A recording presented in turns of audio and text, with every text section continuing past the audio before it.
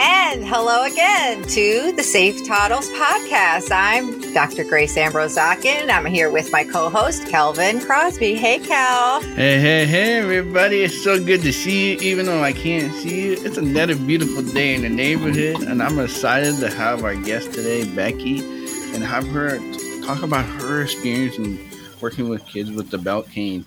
So, Becky, welcome. How are you? Thank you. I am so excited to be here today. Thank you for having me. Becky Homer is from the great state of Maryland. And I got to visit there and see you in action with one of our early toddler cane students back when we were calling it a toddler cane. And you were really one of the first toddler cane fans, like a super fan. And it was just the best thing for me to meet you and meet someone who got it so quickly and so well. So can you start us off by talking about how you learned about the pediatric belt cane and why you thought it would be the right fit for some of your students? Absolutely. I know that I was searching the internet because I didn't have a tool that was appropriate for my preschooler. She was blind with light perception, and she was just afraid to move out of her space. And we tried a white cane. I made several adaptive mobility devices with a PVC pipe. We tried the push cart. We tried all the things, and she just wasn't mobile to her ability. And so, in my frantic searching, I came across the toddle cane at that point, and I was so excited and got everybody on board and got all the permission signed in, and then we were off and running. So what do you mean off and running? Like literally? Like running up the stairs, down the mountains, and hiking and jumping in the water and just having all this excitement? Or eventually we were there. Yeah. So this particular student, she had a lot of fear and she had a lot of learned helplessness, and she was quite happy to be led by an adult, to be carried or to be held by the hand to move. It took her a little convincing to be independent, to wear the belted cane and to really trust that she was going to be okay. But once she used it, once she began walking, then it was on. Then she was going. It was just convincing her to get going initially. And then she took off, and everybody on the team was we were all hooked. We were ready to strap them on to all of our students. Yeah. What was that feeling to you when you first saw her?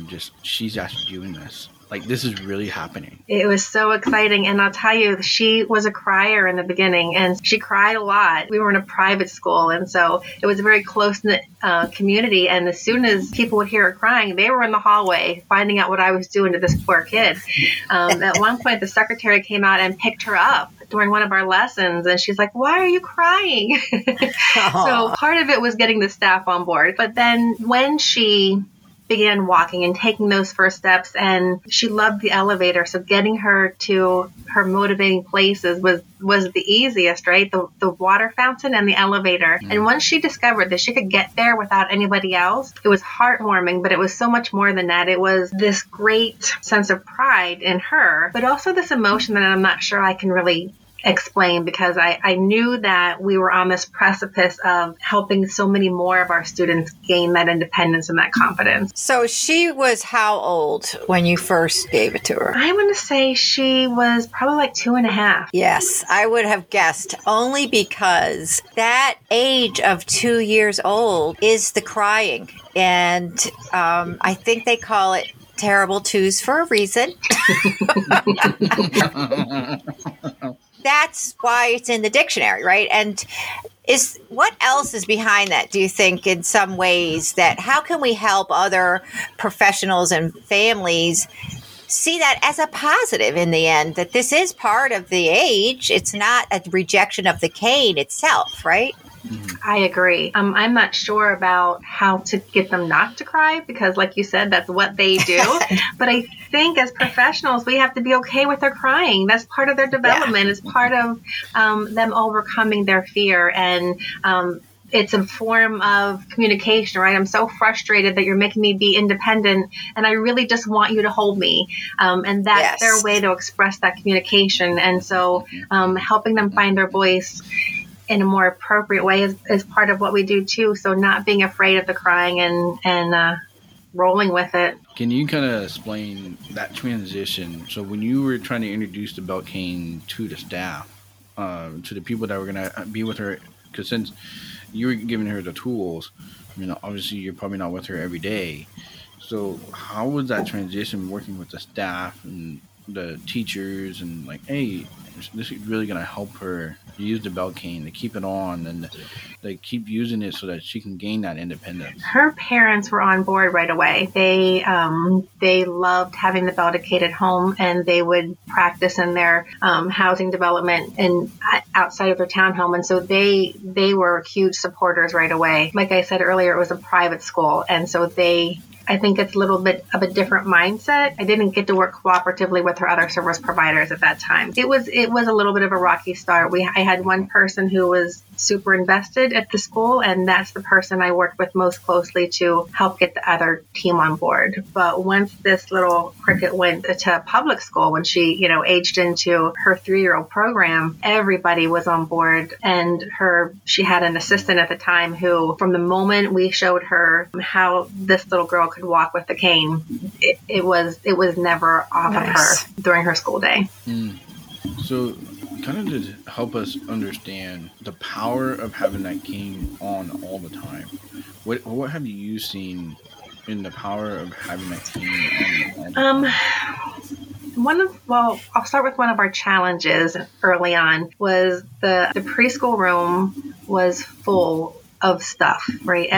Which is why we need the cane, right? Grace was like, that's why you need the cane. There's so much stuff there. And I said, but she gets stuck on everything. She takes 2 steps and she's stuck on the cube chair. She takes 2 more steps and she's stuck on the kitchen set, right? And so we had to really have a lot of conversation about that. And one of the biggest difficulties for this student was learning to get under the snack table, or get under the table where her brow writer was with her cane on. But once we figured that out, then the rest of the day was cake, because then, once we figured out those hard places of her getting that spatial relationship of how long the cane is and how can I get it between these table legs and how can I sit comfortably, because her PT loved the cube chairs. And so most of the kids were in those cube chairs, if you know what I'm talking about. And so fitting the cane, having a cube chair was wide enough for her and her cane, and getting that cane under the table, that was the challenge. But she got it. And I knew that she had it one day. One of my favorite, almost brought me to tears moments, was that this little girl loved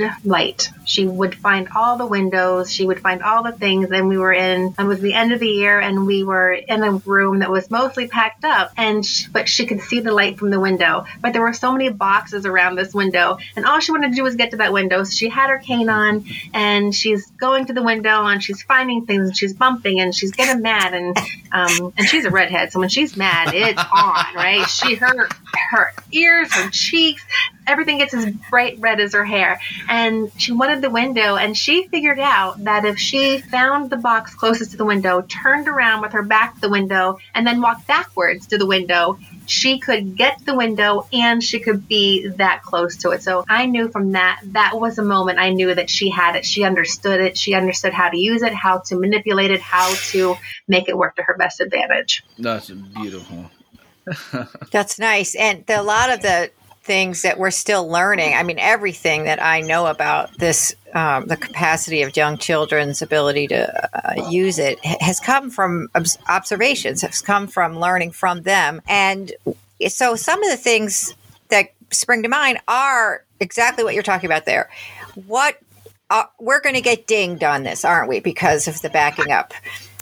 What do you think is the next stage? Do we need to worry about backing up? Like you saw it as a positive, as do I, but I think we do have to kind of unpack it a little bit. Is it something that we have to plan for, think about, sidestepping? Obviously, anytime you back up or sidestep, you're not getting the benefit of the frame. Sure.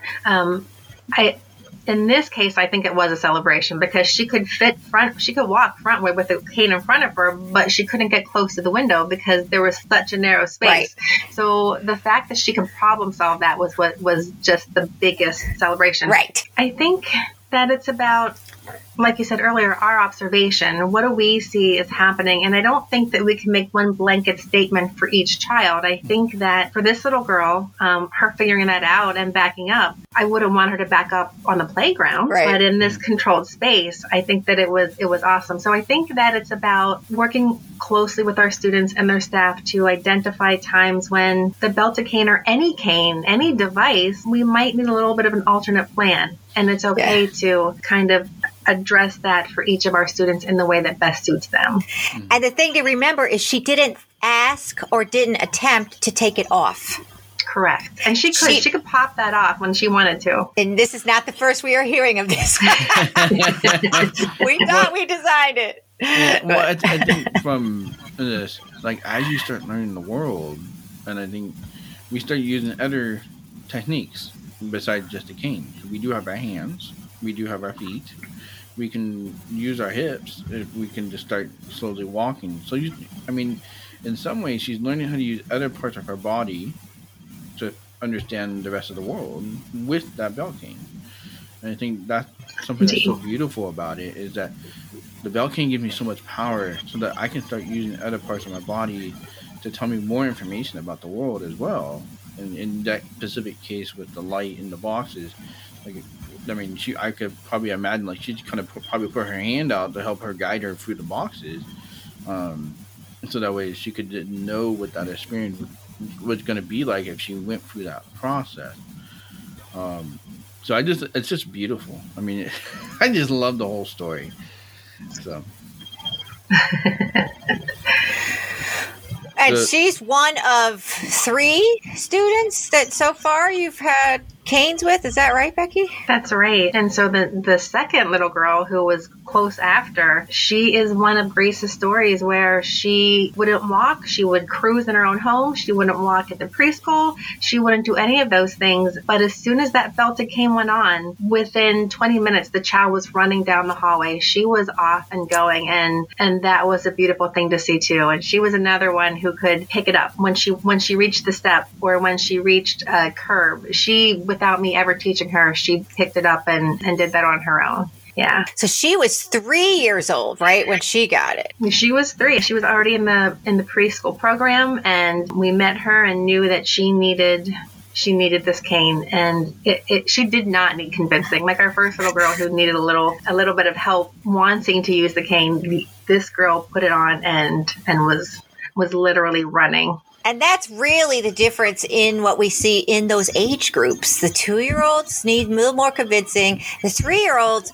And what's interesting also for me is we know that at 1 and at 2, potentially she had shown walking, exploring, but then we get to 3 and it's less so, right? It's more holding on to things and people. It's an evolution, like a start and a stop that we start to worry about. We always think, oh, we dodged a bullet, they're going to be fine. And then it's like, no. But then it doesn't take a lot of convincing. 20 minutes with it on and she's ready to go. I mean, that shows you that she self-selected to not cross open space out of caution, let's say. And something about having that in front and that frame, she understood intrinsically. Indeed.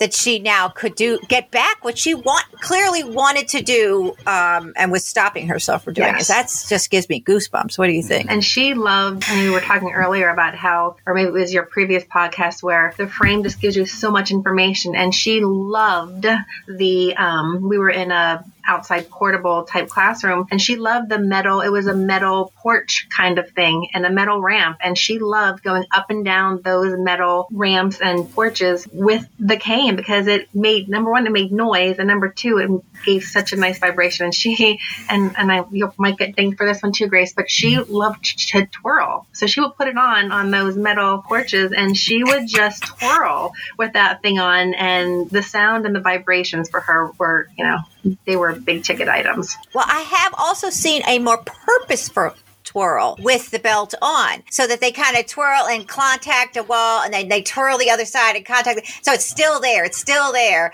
It's not such a mindless twirling, and also they'll move out and find something else and move, and then go and sort of investigate there. Would you agree somewhat to that? Sure, I would. But I also see 3-year-olds on the playground twirling and spinning because it's the vestibular, right? All of that information is fantastic. Right. So the fact that she felt like she could do that safely was a nice thing. Nice point. Yes. All right, Kelly.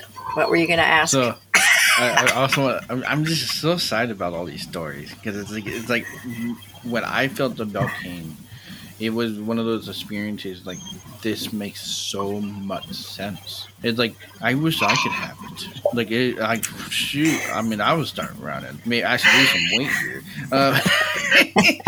But you're too tall. But so you said you also had another student. How old was that student? And was it a similar story, or were there some other challenges? So he was older. I was worried that he might be at the top end of the belted cane range, and he again was. He was almost 5. He was maybe 4, and happy again to hold an adult's hand, right, and not be independent. And he took a little convincing too, but I think that that was his nature across the board. And I only see him. He's in a different state, and so I only get to see him once or twice a month. And so when I went back to see him the next time, his teacher, the visually impaired, she's like, "You're not going to believe this when you see him." And I went into his classroom, and I said, "Hi, I'm here and we're here for our O&M lesson," and he just stood up, and he didn't have his belted cane on, and he went to his cubby and he put it on all by himself. His belt was already on, so he just went to his cubby, got his frame, snapped it on, and off we went. He was amazing. Like it was a huge transformation. And at the end of the day, I was walking with him to the bus, and he said, "Miss Becky, I don't have enough room right now for this to go around my coat." So he just took it off. He popped it off the belt, and he kind of put it on the outside of him without the belt, and then held it and pushed it in front of him. And I said, "My job here is done. You don't even need me to come back." Right.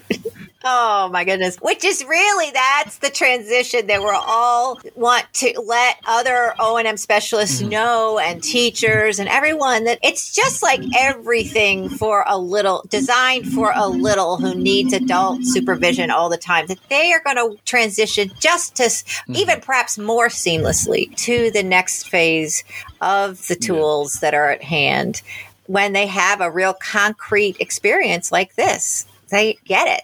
They like having that in front of them, and they like that it works. That's so beautiful. I mean, you just proved to me that I wasn't crazy when I felt that cane.